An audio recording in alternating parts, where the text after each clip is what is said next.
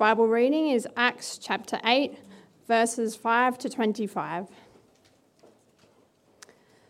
Philip went down to a city in Samaria and proclaimed the Messiah there. When the crowds heard Philip and saw the signs he performed, they all paid close attention to what he said. For with shrieks, impure spirits came out of many, and many who were paralyzed or lame were healed. So there was great joy in that city. Now for some time, a man named Simon had practiced sorcery in the city and amazed all the people of Samaria. He boasted that he was someone great, and all the people, both high and low, gave him their attention and exclaimed, "This man is rightly called the great power of God." They followed him because he had amazed them for a long time with his sorcery. But when they believed Philip as he proclaimed the good news of the kingdom of God and the name of Jesus Christ, they were baptized, both men and women. Simon himself believed and was baptized, and he followed Philip everywhere, astonished by the great signs and miracles that he saw. When the apostles in Jerusalem heard that Samaria had accepted the word of God, they sent Peter and John to Samaria. When they arrived, they prayed for the new believers there that they might receive the Holy Spirit, because the Holy Spirit had not yet come on any of them. They had simply been baptized in the name of the Lord Jesus. Then Peter and John placed their hands on them, and they received the Holy Spirit. When Simon saw that the Spirit was given at the laying on of the apostles' hands, he offered them money and said, "Give me also this ability, so that everyone on whom I lay my hands may receive the Holy Spirit." Peter answered, "May your money perish with you, because you thought you could buy the gift of God with money. You have no part or share in this ministry, because your heart is not right before God. Repent of this wickedness and pray to the Lord in the hope that he may forgive you for having such a thought in your heart. For I see that you are full of bitterness and captive to sin." Then Simon answered, "Pray to the Lord for me, so that nothing you have said may happen to me." After they had further proclaimed the word of the Lord and testified about Jesus, Peter and John returned to Jerusalem, preaching the gospel in many Samaritan villages. Amen. Let's pray. Father, we thank you for your word this morning. We thank you that your word is truth, and there are many things that we can learn from it and live through it. Lord God, we just pray that your word is effective this morning, that I get out of the way and let your word speak. And we just pray, Lord God, that we're able to draw out what you have written in it, Lord God. Amen. I didn't do plastic sleeves this time because it was a bit reflective last time. So there you go. How are we?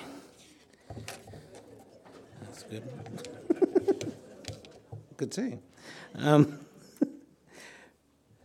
there is an American preacher going around today who is about to come back to Australia. He has been here a few times before.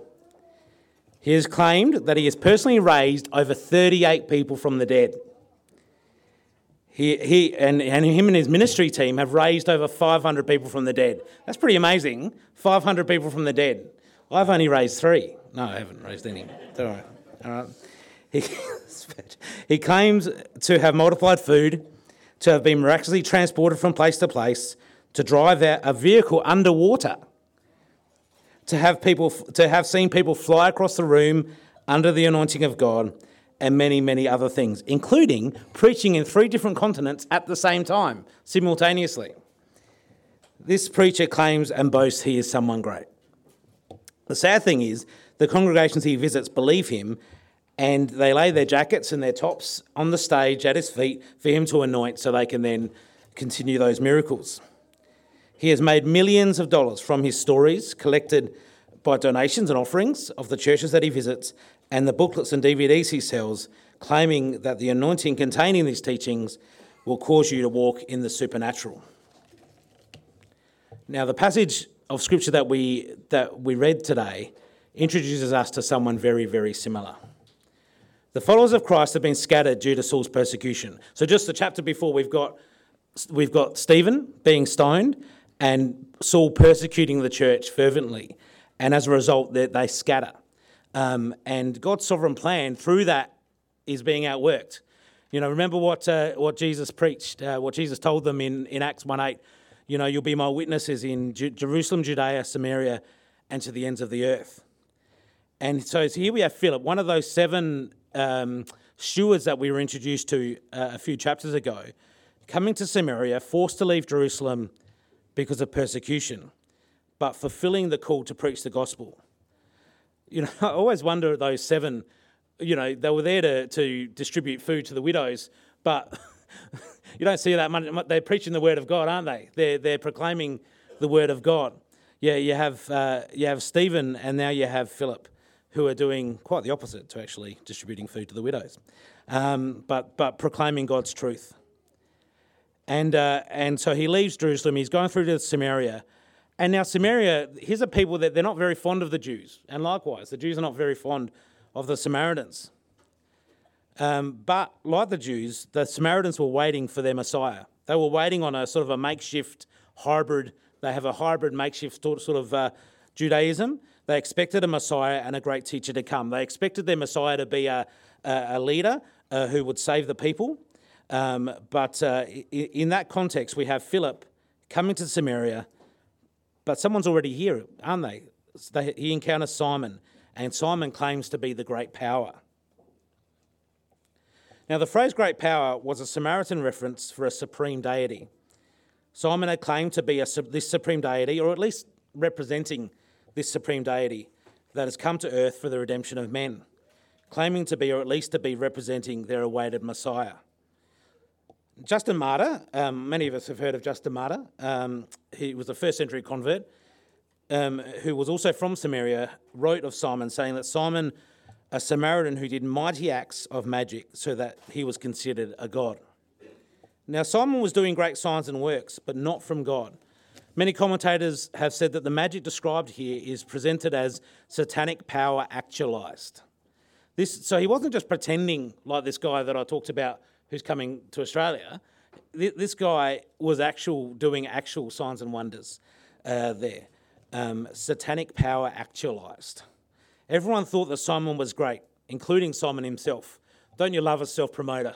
Don't you love someone who's so good at promoting themselves they can sell ice to Eskimos? Simon, like many others across this millennia, claimed to be great for what they can show the world, for what works they can perform. But behind this mirage is what counts. It's not about what you say on the outside. God doesn't look at that. God doesn't look at our promotion. He doesn't look at what we say to other people. He doesn't look at what we say to ourselves. We're all made bare before God, aren't we? The end is the same for us all, no matter how great someone claims to be, no matter if we're the greatest businessman of all time or the person cleaning the toilets. We all face God, and we all have the same to offer God. Hebrews 4:13 warns us, saying nothing in all creation is hidden from God's sight. Everything is uncovered and laid bare before the eyes of him to whom we must give an account. So then here along comes Philip. And what a contrast we have in Philip compared to Simon. Philip was not claiming to be someone great. He didn't rock up in town going, look, look at us, we can do awesome things. He was preaching Jesus the Messiah. He was preaching that the Messiah that they were hoping for has indeed come, has indeed risen, as is indeed here. The Samaritans who had previously been captive to Simon's message were amazed by what they saw, and now they're captivated by the message that Philip's preaching and the Christ that he proclaimed. Preaching and proclaiming the good news is central here. Philip wasn't coming just to do signs and wonders and moving on. He was there to preach Christ and Christ crucified and raised from the dead. Jesus was greater and the people believed him. Jesus was greater than this Simon. Jesus is the Messiah. He is the great one. And so they believed and they were baptized, and including Simon. Simon believed and was baptized as well, but we'll talk about that later.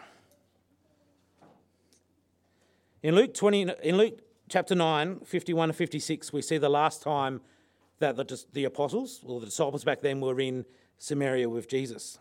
Jesus sent messages ahead of him to Samaria to make preparations for him. but the people did not receive them because Jesus had set his face towards Jerusalem. In verse 54 of Luke 9, we see that the disciples, James and John, saw that they weren't being received. And they said, Lord, do you want us to call fire down from heaven to destroy them? Samaritans were, after all, despised by the Jews, weren't they? And the other way around, of course. The Jews saw Samaritans as nothing but half-breeds. So when Jesus taught in parables of the 10 lepers, and the only one that came back after being healed was a Samaritan, or of course the Samaritan that we all know, the famous parable, the Good Samaritan, well, it cut the Jews to the quick. And so Jesus rebukes them. James and John wanted to judge the place, wanted to call fire down from heaven to destroy them just because they didn't accept Jesus. But of course, the Lord rebukes them. The ministry of Jesus' first coming was not to bring condemnation, but we are told to preach the gospel. You know, what does Jesus say in John 3:17? He didn't come to condemn the world, but that the world may be saved through him. The offer of the free gospel. It's a challenge, isn't it? And a reminder to look at our motivation and our reactions. How do we respond to a world that rejects Christ? And the world rejects Christ, doesn't it? The world absolutely rejects the true Jesus. Now, the world has their own Jesus, you know. We have a temptation to make Jesus into a compromising, loving Jesus. That sounds bad. Jesus is loving, all right. But we have a temptation to make him into, he's all love, he's all acceptance. He just loves you the way you are. But we need to respond in love to a world that hates us, that hates the Jesus of the Bible. Now we have Philip coming to Samaria to preach the gospel, the free gospel. And in verse 14, we read that when the apostles in Jerusalem heard that Samaria had accepted the word of God, they sent Peter and John to Samaria. And when they arrived, they prayed for the new believers there that they might receive the Holy Spirit, because the Holy Spirit had not yet come upon them. They were simply being baptized in the name of the Lord Jesus.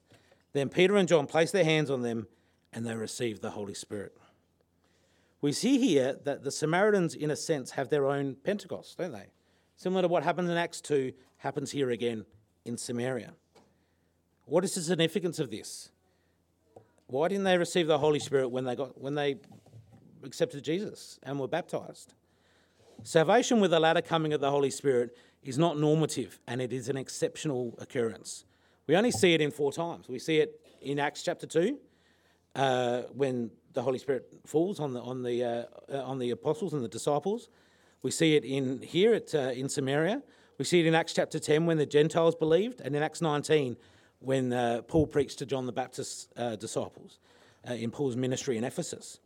So the reason for the delay is most likely to show both the apostles and also the witnesses, and that the Samaritans are included and that God has acted. The one constant in all of these occurrences is that there is an apostle present. And it is now, not like when I got saved, when we all get saved, when Christ saves us, we receive the Holy Spirit, don't we? This is shown when Peter says in Acts 2:28, repent and be baptised, and you will receive the Holy Spirit. There's no further step required or implied in Peter's preaching there. This is God's plan working through the preaching of the gospel to all the nations, that the free gift is for all people that believe. How do we know that we have received the Holy Spirit today? Well, it's in John 3. John chapter 3 is an amazing chapter full of so much. We know John chapter 3:16, but chapter 3, verse 5 to 6, Jesus tells Nicodemus, truly, truly, I say to you, unless one is born of water and of spirit, he cannot enter the kingdom of God. That which is born of the flesh is flesh, and that which is born of the Spirit is spirit. This is our spiritual rebirth. Water is talking about our natural birth, first-time birth, we'll come out of the waters of being born there. I won't get into the scientific details. That's the greatest science I've ever known there. That's scientific. Anyway, I'll move on. But there is one body and one spirit, Ephesians tells us, just as we are called to one hope and one Lord, one faith, one baptism, one God and Father of us all. The unity we have is for all believers, regardless of our background, regardless of our nationality, regardless of where we're from, what a unity we have. One baptism, one belief, one God. We are united with all believers through that one baptism. And that one baptism referred to in Ephesians is talking about the regenerating work of the Holy Spirit when one becomes a believer in Christ. The Holy Spirit is a free gift to those who believe, to all believers, and there's no extra step required. God is showing the apostles, the Samaritans, and the witnesses in the passage, and the readers of this passage, including us all, that the gospel is free for all people. That's a bit of a contrast to when John last was there in Samaria, where he wanted to call fire down from heaven. Now we see that that Samaritans are included in God's plan, that we're moving, we're spreading the gospel through persecution, through Jerusalem, Judea, Samaria, and to the ends of the earth. And the ministry of God, of the gospel cannot be purchased. You can't buy the ministry of the gospel. Simon saw that the Spirit was given through the laying on of hands. He saw the outworking of God, the Holy Spirit, and he wanted to harness that ability. He wanted to be able to captivate it, and he wanted to be able to distribute it himself. Effectively, he was trying to buy himself an apostleship, try to buy and make his way into an apostleship. However, Peter, the true apostle, rebuked Simon. So what was Simon's sin here? We have a similar story a couple of chapters ago in Ananias and Sapphira. It was not their outward action that sinned against the Holy Spirit, but their deceitful heart. Simon saw the signs and wonders. He saw that the gift of the Holy Spirit was given through the apostles' laying on of hands, and he wanted to buy the gift. So what does Peter say? May your money perish with you, in verse 20, because you thought you could buy the gift of God with money. You have no part or share in this ministry, because your heart is not right before God. Repent of this wickedness and pray that the Lord will that the Lord, in the hope that he may forgive you for having such a thought in your heart, for I see that you are full of bitterness and captive to sin. This implies here that Simon did not believe because of the message. His heart was not right before God. Even when Peter rebuked him, what a response by Simon. Peter rebukes him, the Apostle Peter rebukes him, and what does Simon say in response? He doesn't repent. He hasn't got a contrite heart. He says, pray the Lord that nothing like you have said will happen to me. He prays that he doesn't get the consequence for his actions. He doesn't pray a repentance prayer here. He doesn't pray a true believer's prayer here. Simon here asked Peter to pray that he would not receive the consequence. There is no apparent contrite heart, no brokenness over sin. What is clear is that Simon believed not because of the message of the gospel, but because of the signs and wonders. And he was acting in character, wasn't he? Acting like perhaps he always had. And magicians would often buy and exchange money for secrets, which is another sign that his heart had not changed. If Simon was truly repentant or not is not specifically stated. However, there is no fruit in keeping with repentance. What we have here across 2 chapters is a great contrast. We have the stoning of Stephen, the first martyr, and then the very next chapter, here we have the first heretic in Simon, the first false convert, potentially. Like Ananias and Sapphira, the warning against apostasy is clear from Peter. You have no part or share in this ministry because your heart is not right before God. If we go back to verse 13, we see that Simon followed Philip everywhere. Just imagine that. Philip's going around preaching the gospel, and then you've got Simon probably taking notes, having a look and seeing if he can copy the thing. That's, although Simon may have been at some point initially with the rest of the Samaritans, when he heard the original gospel from Philip, obsession with the spiritual power of the apostles soon proved to be the dominant issue for him. Simon's magical worldview was unchanged. John chapter 2, 23 to 25, we have a similar situation. So Jesus with the disciples is in Jerusalem at the Passover festival. Many people saw the signs that Jesus was performing and believed in his name. But Jesus would not entrust himself to them, for he knew all people. He did not need a testimony about mankind, for he knew what was in each person. Following for the signs and wonders is inferior to true commitment and true conversion to Christ. In our churches today, we have many like Simon. We come to a church because of the signs they see, the promise of miracles, the attractiveness of success. I'm sure many of the people going to see this preacher who's coming from America, they're coming not to hear the gospel, they're coming to hear the signs, to see to see the stories that he tells, to see to hear all about the miracles that he performed. The great sad thing is that many churches centred around what feeds those desires. You don't have to look far to hear a message in these churches that tickles itching ears. Paul warns young Pastor Timothy, saying, "For a time will come when people will not put up with sound doctrine. Instead, to suit their own desires, they will gather around them a great number of teachers to say what their itching ears want to hear.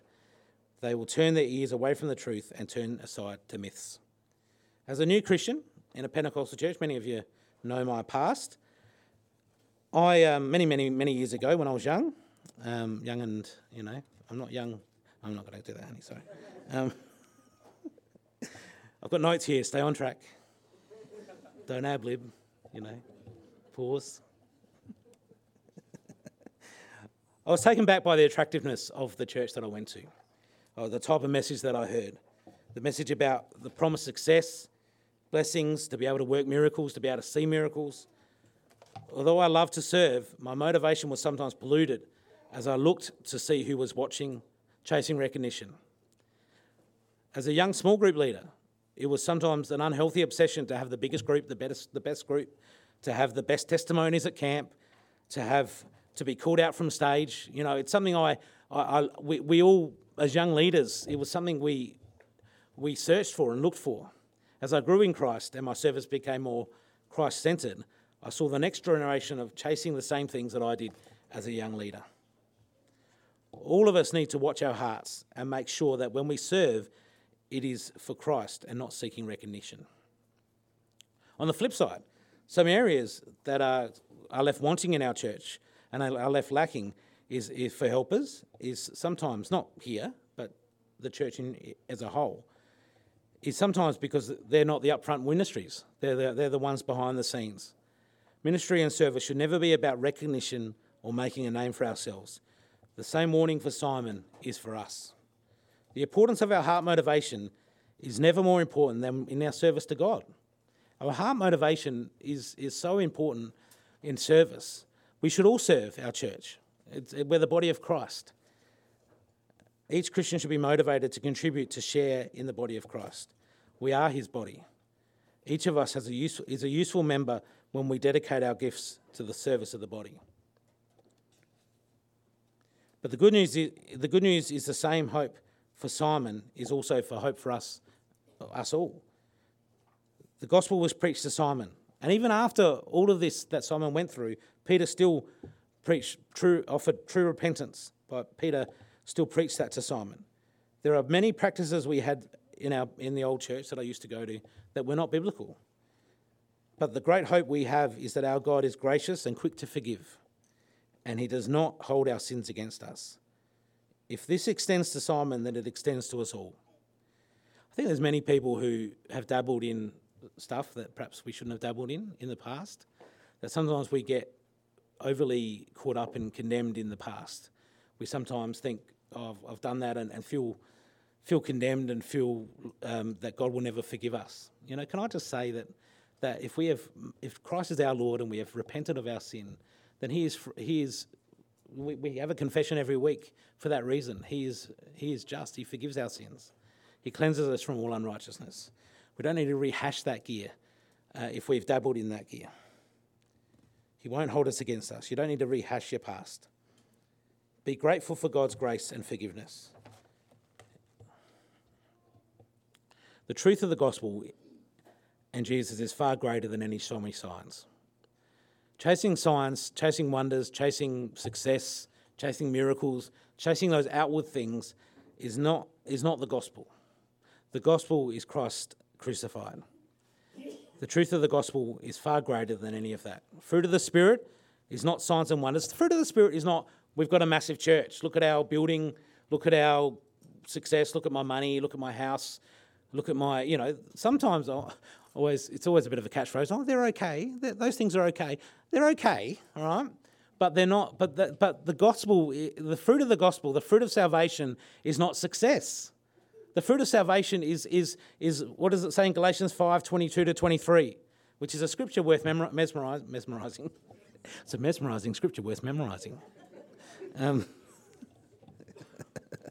scripture worth committing to memory. But the fruit of the Spirit is love, joy, peace, patience, kindness, goodness, faithfulness, gentleness, and self-control. Against such things there is no law. You're not going to get in trouble for being patient with someone, for showing love to someone, for having patience with someone, for having gentleness with someone. Those are the fruits of the Spirit. Those are the things that God works in our life when we commit to Him, when we serve Christ, and when we serve the body. They're the true fruits of the Spirit, not excess everything. Not that anyone here is chasing that at all, right? But I'm just saying, fruit of the Spirit is keeping with repentance. Let us value those fruits. As God's ambassadors to the world, let us, there's no formula. There's no formula to follow, no product to sell. We have a person to preach, the God-man Jesus Christ, who had no sin but was made sin for us, so that we may become the righteousness of God. As we proclaim the free gospel, let us remind ourselves that it's made free because the price that Christ paid. Let us not devalue it by trying to sell a cheap copy. Let us preach the gospel, the free gospel, to everyone. Let's pray. Father, we thank you for your free gospel. We thank you for that gospel that was given to us. We're sitting here because we've received your free gospel. We're so grateful. Jesus, that you died. Jesus, that you took our place. That you died on that cross. That you rose from the dead. That you reigned victorious. We thank you that it's a free gospel that was preached to us. And it's something that cannot be sold. It can't be cheapened through a gimmick. Help us as your children to preach the gospel to our family, to our neighbours, to our friends, but most importantly, to ourselves every day. We thank you for your free gospel. We thank you that you are in control of your church, that you will build your church, and the gates of hell will not prevail against it. Your church will reign. You will reign, Jesus. Thank you for that. We praise you for that this morning. Amen.